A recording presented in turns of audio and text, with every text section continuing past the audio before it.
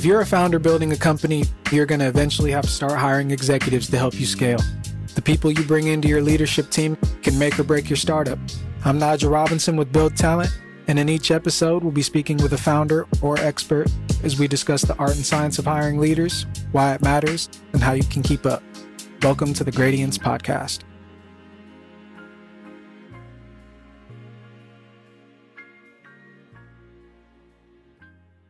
Thank you, Brent, for joining us here on the show.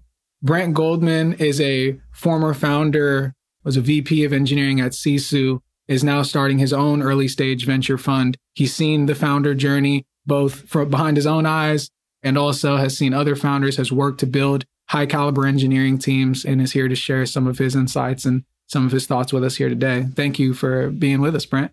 Nigel, thanks for having me on the show. I met Brian at Uber. He was one of my favorite recruiters at Uber. And when he invited me to be on the podcast, I was really excited to get involved. So I think maybe to start, because I do think it's interesting that you've had such a well-rounded run in the engineering leadership realm. How did you kind of handle the hiring process as a founder when you first started? How did that evolve to your time at Uber, at Sisu? Can you kind of walk me through maybe like your own development and kind of the ways you think about it today? Yeah. So my first job out of school was at Facebook, where I was one of the first 200 engineers. Watched that company grow to about 5,000 engineers over 4 years before I left to start my company. I guess at Facebook, I didn't really think too much about the hiring process. I just showed up for interviews when I was invited, and I gave my feedback, and then showed up to debriefs and gave a thumbs up, thumbs down, 2 thumbs up, 2 thumbs down. And to be honest, when I started my company, we modeled the interview process there after what I saw at Facebook. It was a pretty well-developed process that worked super well. We learned a lot from it and copied it almost to the T. So there was I think 4 or 5 different interviews. There was one interview on coding, maybe 2 interviews on coding, 1 interview on architecture, 1 interview on sort of background, past projects and culture fit, an interview with the manager, and then the debrief. If someone was on the fence, I think one innovation we had is maybe we'll give them a coding puzzle at the end. Or when we had too many candidates, maybe we weren't sure we wanted to spend the time interviewing a candidate, sending a coding puzzle up front. But yeah, for the most part, following that Facebook process. The goal was to hire about 1 engineer a month. So pretty low hiring goals. We ended up hiring a little bit slower than that. I think our bar was super high, possibly even too high. I think I was a perfectionist in many ways, in the code that I wrote, in the architecture that I designed, and in the people that I wanted to hire. I sort of thought people were either good or bad, and I didn't really understand growth mindset too much at the time. And to clarify, this is you early starting your company. This is like, are you seed stage, are you Series A? Kind of where are you in the journey when this is happening? Yeah, this was seed. So I was at Facebook from 2008 to 2012. And this company was founded in 2013. Okay. And we raised a seed round, almost $3 million from Y Combinator, SUSE Ventures, Index, and a couple others. So first I was talking about this coding puzzle that we gave. So this will take 4 to 8 hours for different candidates. So not 48, 4 to 8 hours for different candidates, depending on their speed. And thought we got really good signal out of it. A coding puzzle where you're actually building something. I guess puzzle is probably the wrong word for it, but building something that actually solved. We had a couple. One was like a bug that I had seen at Facebook. Another one was a class that we would want to use at Standard Treasury at my startup. It felt more like what you do day to day, writing code and getting it reviewed, than doing things on a whiteboard. So that was a pretty fun innovation to have that I don't think I saw before, but I think is pretty common in the industry. I had not become a manager at Facebook. I had to become a manager at my startup. And as a manager, as a first-time manager, I believe people do have strengths and weaknesses, but that even though people can and will grow, you want to hire people that are good and not hire people that are not good. Over time, I've learned that actually you should hire people for their strengths and try to avoid some flags. But if you understand people's strengths and their strengths that maybe others in the team don't have, or things that you need for your startup, then you can amplify those strengths and get value out of them and teach others on the team and really help them become the best version of themselves with those strengths. And for the weaknesses, you can coach them on those weaknesses. I've had every weakness in the book as an IC and as a manager. And at this point have hired and managed hundreds and hundreds of people, done thousands of interviews. I've talked about weaknesses, coached people on weaknesses, and you can either help people grow and turn them around, or you can put them in situations where those weaknesses don't really come up, maybe by putting them on a different type of team or pairing them with different types of people. So it's maybe a mindset shift that I had after the startup. So after I left Standard Treasury, I was thinking about starting another company, but ended up joining Uber. A lot of my former Facebook coworkers that were angel investors in my startup, a couple of them actually just ended up at Uber. And when I was brainstorming new startup ideas with them, they were like, hey, we'll find another startup if you want to do it, but you should really just come to Uber. It's going to be great. It's like Facebook all over again. So once again, I was about engineer number 200 and sort of watched it grow to, I don't know, 4,000 or 5,000 before I left. So very similar life cycle as Uber. But the difference was, rather than being a new grad out of school, just showing up for interviews and showing up for debriefs as a cog in the machine, I really understood how this process worked because I had built it at my company, copying Facebook, but with a couple changes, and then saw the interview process at Uber and was able to contribute to it and coach people on it while still learning new things. So one new thing I learned at Uber was a program launched a couple months after I joined called the bar raising program, which was borrowed from Amazon. I think they invented it, and a bunch of companies out there have it. It's often called the bar raising program. I think, if I remember correctly, Pinterest calls it the bartending program. But the idea is, how do you make sure the bar goes up over time? And if you're trying to make it go up and you don't do as great a job, at least it's staying the same. But if you're not even trying to make it go up, it's probably going to go down as the company joins. Right. And the way that works is you have someone on the interview panel that's not on the team. They don't have the bias of needing somebody on the team to sort of help solve their own pain. They're really responsible to the company at large, as are people on the team, but there's sort of like a bias and a conflict of interest. Yeah. And they're also interviewers that have a lot of experience interviewing and are known for having a high bar and for decisions that correlate with. So I became one of the first bar raisers at Uber. And actually, by the end, I was the head bar raiser for ATG, Wow. the self-driving division. So it was the division of over 1,000 people.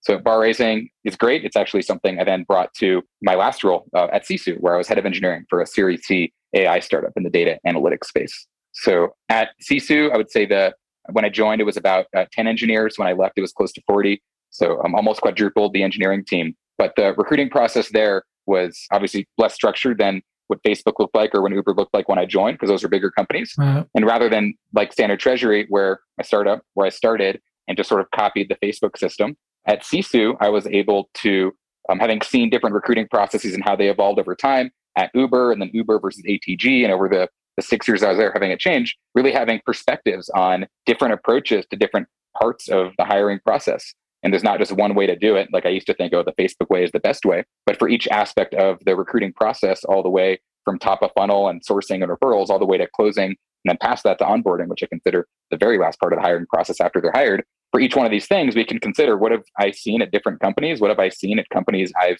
invested in? What have I learned talking to other friends that are directors and VPs at various companies of all sizes?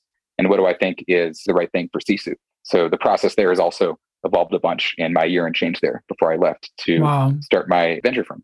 Wow, there's a lot in there. One of the things you said that I think about a lot is are you looking at candidates to qualify them or to disqualify them? And talking about, like, do you hire someone for their strengths or disqualify them for their weaknesses, say? And we run into this a lot, and it is like a very different mindset. And then the other question I have is, obviously being the top bar raiser at a place like Uber, you had to have become known not only for having a high bar, but for being able to assess people really well. I'm curious of like the things maybe you started to look for, or behaviors or patterns or things that you kind of were, the signals you were assessing that made you able to assess people at such a high level.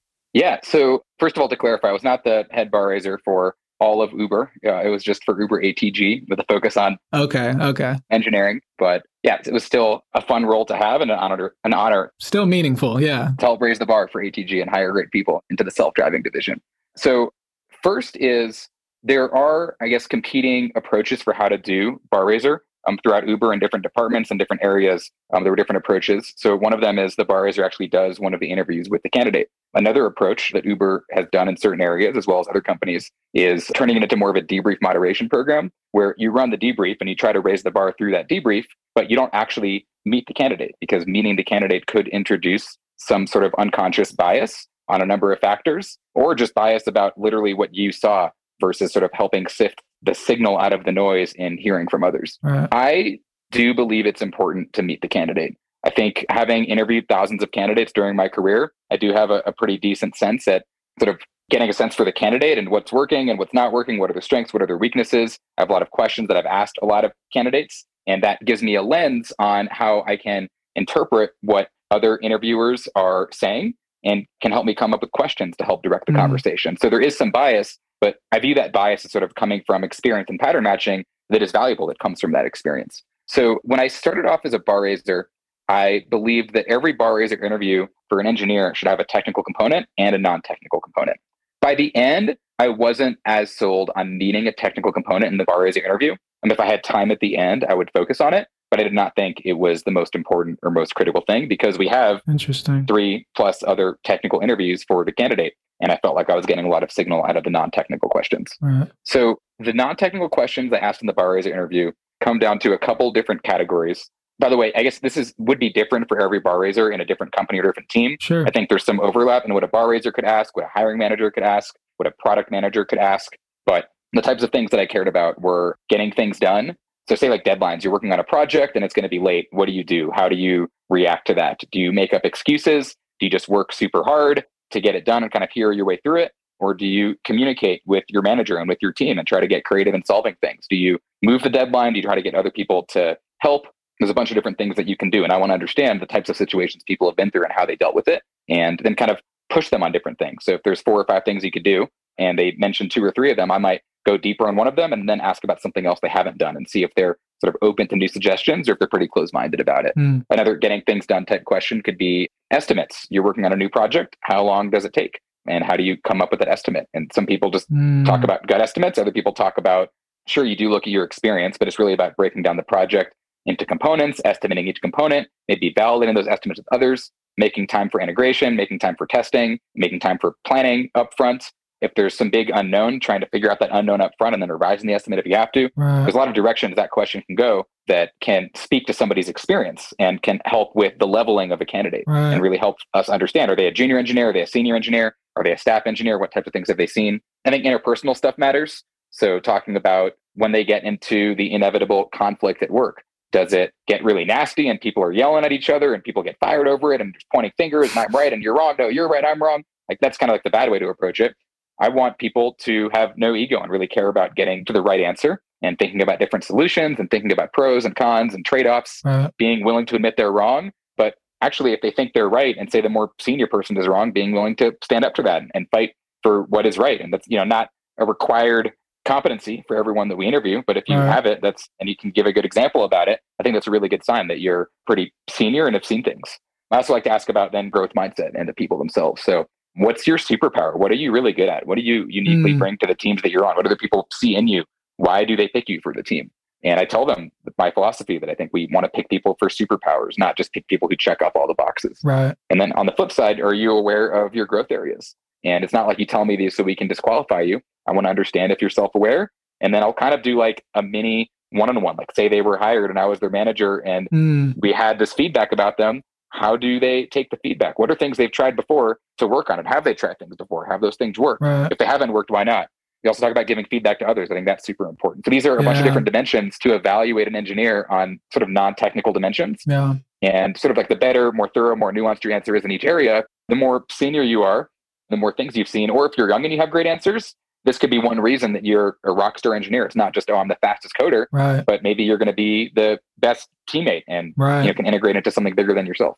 Yeah, people definitely underestimate the superpower of being a great teammate. I hear a few things in there. I hear like screening for conscientiousness, for initiative, for thoughtfulness, for conflict resolution skills, all of these things that are like, again, kind of the dimensions of the person, not necessarily of like technical or hard skill set.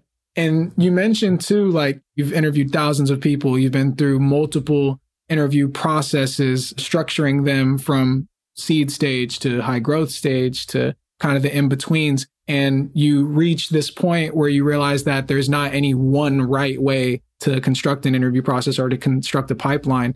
You mentioned to me that you see hiring now as a complex system and kind of approach it with an engineering mindset. Can you talk me a little bit more through that kind of destination that you've landed or that conclusion that you've landed at? Yeah, definitely. Yeah, it's funny you mentioned sort of there's not one right way. I would say I used to be a black and white thinker, and now I'm black and white on very few things. Maybe just one thing, and that's that black and white thinking is probably not the way to approach things. Right. So if anyone tells you this is like the one right way to hire people, including what I'm about to say, I don't think there's always one right way. Yeah. I'm going to describe a framework, and I hope the framework works for you and for other folks that want to hire. This is what's worked for me. So first, I think the reason we're doing this podcast is we agree that people are a company's greatest asset, and that it's harder than ever to hire these days, both because big tech are paying amazing salaries to folks that we haven't really seen before. Salaries have grown a bunch. And also there's more startups than ever, getting bigger valuations than ever when they're raising. So it's really hard to hire. And I think when facing a problem like this, I think we actually want to solve it with an engineering mindset. So just like when you're building a new feature or a new system at work with code, you pick your language, you pick your architecture, you pick what systems you want to build on, whether it's EC2 or Google Cloud or whatever. I think you can apply that same engineering mindset to the complex system of hiring. I think hiring is a machine that can be designed, architected, built, improved upon. There's going to be bugs, there's going to be escalations and outages that you need to go fix. So the engineering mindset summarized in a couple points. First is there's a problem we want to solve, whether it's a feature to build or a bug to fix. And it's important to understand what problem are we solving? What are the goals? What metrics are we moving? What does success look like? And then you want to think through potential solutions. Step two, what are these solutions? Brainstorm with people, write up some summaries. Then you want to pick, here's where we're going to go. So step three is what we picked and how we're going to do it. So what's the chosen solution? What are the pros and cons, the trade-offs against other solutions? And then there's building it. That's step four, which involves a migration plan. You don't just switch from, say, having your system in Python to having your system in Go. You might rebuild different pieces at different times. Or even if you do rebuild the entire thing, you don't just do like one cutover. There might be that runs in shadow mode or something like that up front. So how does that apply to hiring? Well, a problem you might want to solve is I need to hire 20 engineers in a quarter or 3 engineers by the end of the month, right? Like this is an example problem. Or I need to hire a super specialized role, like an expert in machine learning or an operations research or a VP that's done something in the space before. Or a problem could be, how do I raise the bar? I don't think the engineers I've hired are as good as the early crowd. How do I fix that? So identify your problem. And then there's brainstorming the solutions, how to approach this. So say it's about hiring. Well, do you want to solve that with internal sourcing, things like referral jams and sourcing parties? Or do you want to hire someone internally? Do you want to hire an external sourcer, which could be a firm like Build? It could be using tools like TripleByte, could be using a tool like Dover, which sends emails out on your behalf. Then you want to sort of pick your solution. So comparing and contrasting, what's the benefit of this versus the other? Could be cost, could be time, could just be familiarity. You pick one, and then you have your implementation plan. So how do we use it? How do we train people on this? Have we written up a playbook for how to use it? What meetings do we need to create to review the progress of this stuff? Should we do a check-in to keep iterating on this to see if it's still working? So all that stuff from how we build engineering systems, I think, applies to hiring as well. And let's talk about sort of the vastness and complexity of the hiring machine. Because I think a lot of people don't have enough respect for this. So hiring you can think of as having, maybe 5 components. There's sort of sourcing or top of funnel. There's the interview process. There's the debrief and the decision. There's closing the candidate. And then there's onboarding the candidate. And within each one of these areas, there's 3 to 5 more things. For instance, within sourcing, there's hiring sourcers or using external sourcers. There's referral parties. There is even writing down what the qualifications are for what you source for. Within the interview process, what questions are you asking? How do you know which questions are working and which aren't? How do you know when to retire questions and do new ones? How do you train new interviewers on the questions? How do you look for unconscious bias? How do you do load balancing for number of interviews per week across the interviewers? Within the debrief, is your decision, is it synchronous or async? Like, are you meeting or is it written up? What is the format for how you write up your feedback? Is the decision up to the group? Is it up to the bar raiser? Is it up to the eng manager? And if the decision say is up to the group, does the eng manager have a veto? Is there a bar raiser? What does that program look like? Within closing, is that done by the recruiter? Is it done by the manager? Do you have everyone on the team send them an email? What are the comp bands? Do you go out of band? Do you send a love bomb? Do you invite the candidate out for dinner? The love bomb. There's so many different facets. Sending swag in the mail or something like that. Yeah, I love the term. The love bomb. I like that. Maybe that's somewhere we can focus too, because being at Facebook, and granted, you weren't at Facebook maybe when it's at its all-time high, but I imagine you had a bit of a brand at that point. Uber ATG, I'm sure you had a little bit of a brand. But when you're hiring for your seed stage company, or you're hiring for a CSU where you have great investors, but maybe you're not necessarily like the hottest thing out there, how do you think about the close? One of the things we tell our clients is, we can help you take off in the plane, we can help you fly the plane, but they have to land the plane. Ultimately, people aren't going to fall for the recruiter. They're going to fall for the team, the mission, the manager. How have you dealt with that across kind of these various experiences you've had? Yeah, so I think the close actually starts from very first contact with the candidate. A candidate's not necessarily going to join for one thing. And what's the analogy I like to use? I guess there's like death from 1,000 cuts. If someone says no, they might not even know why. It might be death from 1,000 cuts. And they might say, it comes down to money or passion. Right. But I think it's really an amalgamation of things. And if they join, I think it's the joy from 1,000 blessings. That would be like the opposite of death from 1,000 cuts. I love that. Yeah. So from the very first conversation, what got them interested and how did the reach out work? If it was over email, what in the email caught their eye? So if you're not a name brand company, maybe you can highlight some name brand things you have. For instance, at Sisu, our founder and CEO came from Stanford and the company's based off of his research. We have funding from Andreessen Horowitz and NEA, two of the top VCs out there. And Ben Horowitz, whose name is on Andreessen Horowitz, is sat on our board. So just talking about that would actually get people's interest. Like, oh, there's like, even if I don't understand the blurb, there's something here to that, I want to learn about. And then when they get on the phone with the recruiter or with the hiring manager or both, whatever order you decide to do in, really understanding what's motivating their job search and what's motivating why they want to be at Sisu. Are they sort of an active or a passive candidate? Are they running from something or running to something? Right. And really understanding that about them can help you tailor the interview process to an extent and interview the sell.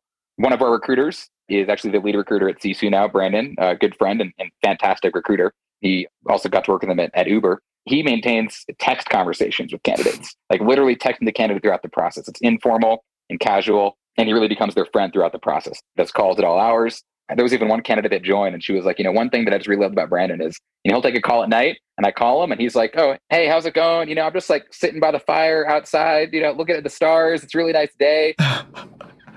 That's my net. How's your night going? Let's talk about the opportunity. But just really feeling like more of a friend than someone with an angle. Yeah. It's both. We do want to hire the person. We want to be your friend too. And really helping the candidate see that what they're looking for, which they already told us, they can get at the company. And maybe so pairing them up with interviewers who went to their school or worked at their past company or have an expertise in a specific language or technology that they're excited about, that can get them excited. So once we decide we want to make the hire, a big part of the close is compensation. My philosophy there is I don't want to just pay top dollar to get the best people. Like I think we can and should pay top dollar when we can, but you don't want to hire mercenaries that are only there for the money. Agreed. You want people who really want to be there. And there are people out there where they're pretty upfront. They will take the offer that pays the most money. And honestly, I'm not super interested in those candidates. I think you can close them if you pay for it, but are they really going to be the people that are the lifeblood of your culture of the company? Do they really have passion for what you're doing? And people do the best work of their life when they really want to be there. Yeah. So yes, we get paid and we get paid well, but I don't think that's the main thing. So really try to say, what would it take to get to yes? Like I want to understand what the money thing is, but really say we don't want money to be the issue there. Let's make sure this is the right decision. We'll make the money stuff work out. Yeah.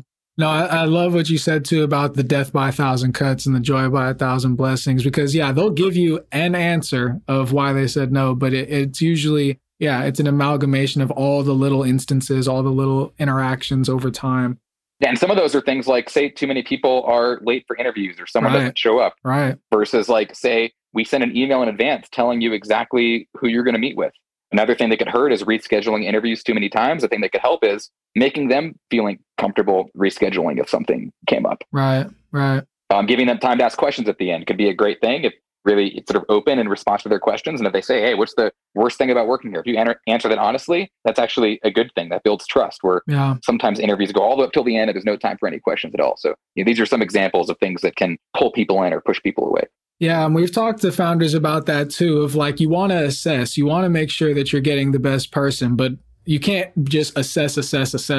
You got to be selling. You got to be trying to climb into their motivations and how they're looking at the world, at your company, at the various opportunities. Like, you have to kind of make it a human process. Even though it's an engineered system, you got to make it a human-centric engineered system for sure. Totally. And there was something in there too about you want missionaries, essentially, not mercenaries. I'm thinking about when you're in now as a VP of engineering at Sisu, you're in this remote world. How did that change or alter the hiring, or how did that change or alter the system? Yeah, I think probably one of the most salient changes is interviews tended to all happen on one day consecutively. Candidates would take off half a day or a day from work and come in and meet the team, and there's lunch. Whereas over Zoom, more and more candidates really wanted to split it up over multiple days. They don't have to take a day off from work, and people won't know that they're interviewing because they're not gone from work that day. Right. So interviews are often not happening back to back. It's be spread over not just a day or two, but sometimes a week or two, depending on availability on each side, which could actually slow down the process, which is not a great thing. So there's a trade-off of sort of like flexibility and sort of the speed of the process. Right. So I guess the negative of that is you might also lose some momentum. You also don't get a chance for the candidate to really feel like they get to know the team by having lunch with the team. I think having lunch with the team is a really important thing. And even just in the interview, I feel like you get to know somebody more when you're actually sitting at the table with them and you can get up on a whiteboard or look over someone's shoulder on a laptop versus just stare at the same angle on Zoom. So I think it's been harder to communicate passion and to be contagious with passion in the candidate over Zoom, which is tough. And I've been trying to figure out ways to get that out of people. Yeah, because there's no real substitute. There's like additional things you can do, but there's no real substitute to being in the same room. I think the other thing that's interesting here is around culture and like hiring, like bar raiser hiring. It seems like it is more about these human dimensions versus the hard skills. How does culture slot into that? How important is the cultural element? If you find someone who's super competent, they want the job, but really takes your culture in a direction that is adverse to maybe the direction you were going. How do you think about sussing that out? How do you think about making those kind of decisions? Yeah, I think culture is an important thing to assess for. Ideally, everyone is assessing for that a bit, at least sort of passively. Not everyone might have a question about it, but I think it's important to assess. Every company has different culture. So to say someone's a culture fit, it could be great for one company. It could be not great for another company. I think what's important, though, is in addition to the biases that we form about the candidate, that we have some questions that are geared around it. So we don't say something like, oh, they don't seem like a culture fit. Right. Like, what does that mean? Like, which aspect of our culture do you not think is a fit and why? Did someone ask a question about that? If there is a flag or two from different interviewers, can we do a follow-up and actually assess the culture? So you don't want to only hire people that look like you or act like you in the ways that don't matter. Right. The parts of culture is that as a company, hopefully everybody defines actually what does matter and that you really get specific about what that means. Yeah, I agree. We subscribe to the idea of culture add too. It's like you don't always want fit. You want people to add and you want an emergent culture, as it were, but not an accidental one, I guess. The other thing too that's interesting is like you've had to hire at multiple levels. Like you've hired managers, you've had directors. Is there something that changes, or how do you think about assessing somebody's level? Like how can you tell kind of where someone is in their leadership journey or their ability as a leader? And maybe too, like, how do you think about the ceiling piece of it? Because you mentioned the growth mindset. Maybe you're catching someone on an upswing where they're not at that next level yet, but you see it in them. How does that kind of work in your mind?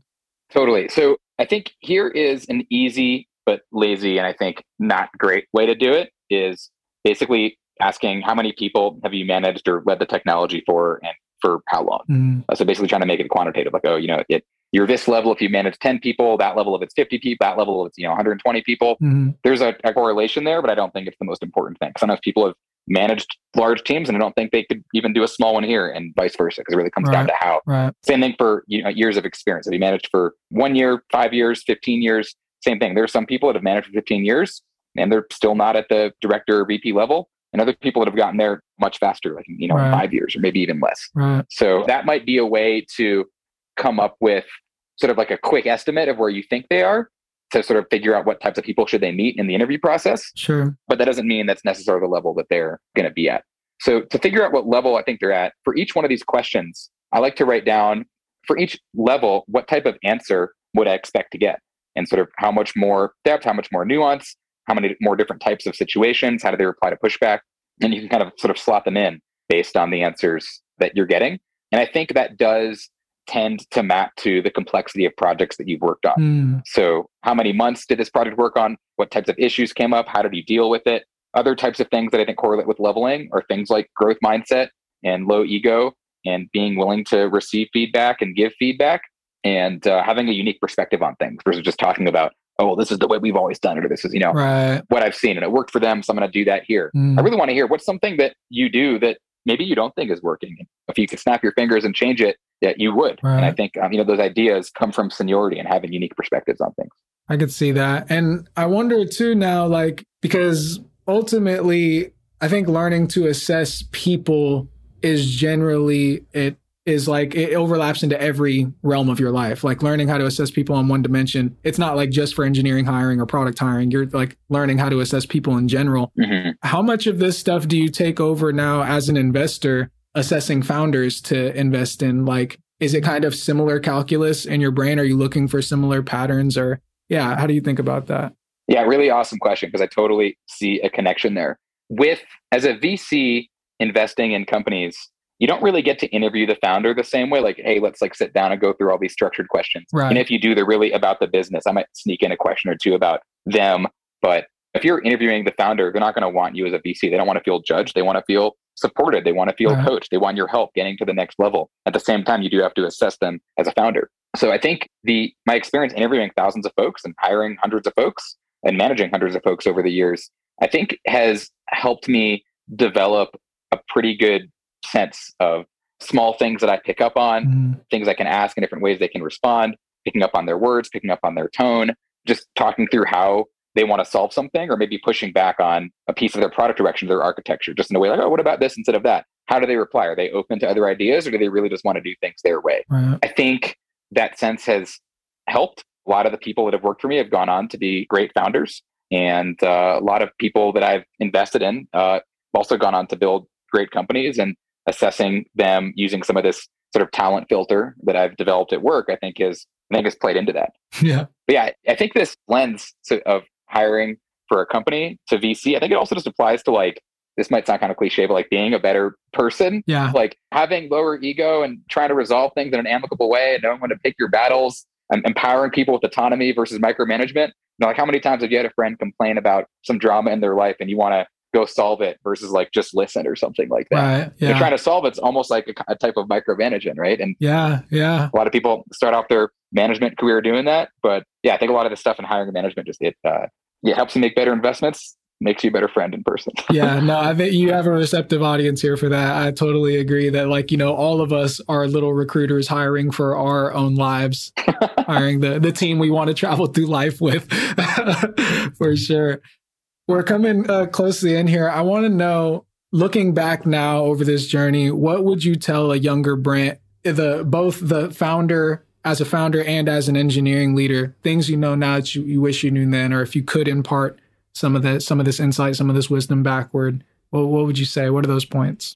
Wow, there's so many things I would tell a younger Brent. I know, I'm sure just like all of it just hits you at once kind of thing. Yeah, I would say probably the very top thing is finding a good mentor or two, as well as some peer mentors. And so instead of just me telling you one thing, a younger Brent, go find the older Brent, and don't just read like 5 bullet points on Twitter or something like that, but develop a relationship, learn from them. I've made a ton of mistakes over the years that I try to help the people that I manage and the people that I invest in learn from, so I don't have to make the same mistakes. And even if they do, I'll help them through it because I've been there and done that. As a younger Brent, I don't think I had too many mentors. I don't think I understood the value of mentors or relationships. I was a very different person back then. I was a black and white thinker. I was stubborn. I was introverted, didn't understand kind of like the EQ side of engineering and being on a team. So I would say that's the next thing is, so A, find a mentor, but B, understand that working at a company is different than what you do in school studying computer science. It's not just writing the code, and it's not just writing code that's going to be thrown away after the assignment. You're writing something that needs to be built to last. And that is going to take more than heroics the night before something is due. It's going to take weeks or months for your project. It's going to take working on a team. And it's going to take not just learning how to write better code, but learning how to be a better teammate and a better report for your manager and a better manager for the people under you. And so really investing in learning about the non-technical aspects of engineering, I think is such a huge unlock. Absolutely. And you want technical mentorship too, but I think there's a lot of that out there. I think this is really another dimension to focus on. Yeah, absolutely. I always say we work in a people business. It's not machines writing code, not yet anyway. So it's like it's at every step you're dealing with people. So it's like you got to learn people. Yeah. Well, have you seen the GitHub Copilot? It uses some OpenAI technology to actually write your code for you. But even then, the engineers, even when the job changes, you're not maybe writing every single line of code. Right. You're just working kind of like a layer of abstraction up, right? So we don't write assembly language anymore. We use programming languages, and the languages have gotten more expressive over time. That's kind of how I view that. But anyway. Yeah, the language changes, but the people don't go away, right? Yeah. So it's someone to tell Copilot what to do. And those are going to be the engineers. So. Exactly. Thank you so much for joining us. Before we wrap up, is there anything that we should be looking forward to in watching you? What's next up for Brent Goldman? Any shout outs or things you want to kind of get on people's radar about what you're up to? Yeah. So I've been angel investing for about 10 years. I've done about 100 investments, including a bunch of unicorns and some really great companies out there. So I've been very lucky and fortunate in my journey there. I've always wanted to be a full-time VC. So I've been an engineer and an engineering leader for about 12, 13 years. And I've decided now's the time to take a plunge to go be a VC. So I quit my job as head of engineering for a really promising startup. last month, and we'll be raising for a new early stage venture firm, investing in pre-seed, seed, and some Series A. I'm really excited about it. The deal flow is already looking great, and I have a bit of a different approach where I want a lot of the LPs not to just be family offices and endowments and pension funds and other VC funds, but really being builders. So engineers, designers, data scientists, technical recruiters, sales, people who really help build the company. I want to be the people that put the money into the fund. They can then get the great returns that venture has provided to the investors and also help the companies be even more successful. So I'm pretty excited about it. I'm going to be announcing something in the next couple months. Ooh. And yeah, if you're interested, find me on Twitter. I am bgold, and I would love to have you involved. Nice. Yeah, we are excited for you. Sounds like we might have plenty more opportunities to work together in the future. Well, thank you again for coming on, Brent, and for sharing all your wisdom and the story of this journey with us. Yeah, wishing you the best. Till next time. Nigel, thanks for having me on. And Brian, thanks for bringing me in and for the opportunity. Really enjoyed it. Best of luck to Build Talent. And as my portfolio companies are trying to hire, we'll definitely refer them your way. We love it. We love it. All right, Brent. Cheers. Thanks. Have a good one. The Gradients is brought to you by Build Talent. To find out more about us, head to buildtalent.io and make sure to search for The Gradients in Apple Podcasts, Google Podcasts, Spotify, or anywhere else podcasts are found. Click follow so you don't miss out on any future episodes. And on behalf of everyone here at Build, thanks for listening.